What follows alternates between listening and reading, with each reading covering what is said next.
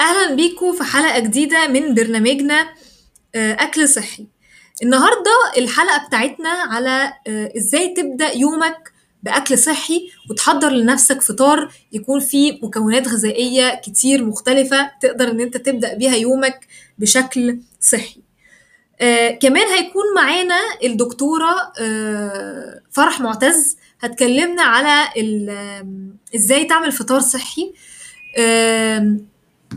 ونقف اوكي ستوب ريكورد.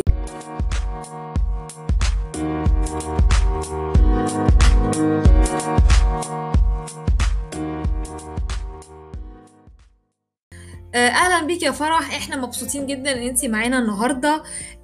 احكي لنا كده يا فرح ازاي نقدر ان احنا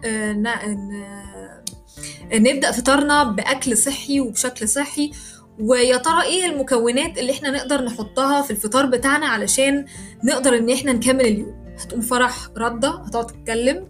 قولي يا فرح، بس هو مش هيطلع في الميكروفون. اتكلم يعني حاضر. يعني لازم الفطار يبقى فيه كل انواع النيوترينتس اللي احنا محتاجينها، لازم يبقى فيه حاجات لونها اخضر عشان دي بتبقى اهم حاجه في الفطار، والفطار اهم وجبه في اليوم عشان نقدر نكمل بقيه اليوم. ولو حد بيشرب كوفي يا ريت يشربها عشان ما نضربش بعض طول النهار. شكرا يا فرح. هنفضل نسأل بعض أسئلة، تمام؟ وبعد كده هوقف وأقول الكونكلوجن، أو ممكن أقولها بالمرة معاها. أوكي، شكرا يا فرح جدا، نورتينا النهاردة وإحنا كنا مبسوطين جدا جدا بالمعلومات المهمة جدا دي. ويا ريت يا جماعة فعلا كلنا نقدر إن إحنا نبدأ يومنا بالشكل اللي الدكتورة فرح نصحتنا بيه.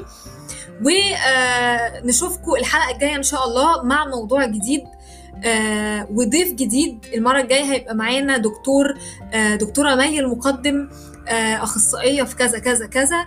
وشكرا كتير، ونشوفكم إن شاء الله الحلقة الجاية. وهعمل ستوب.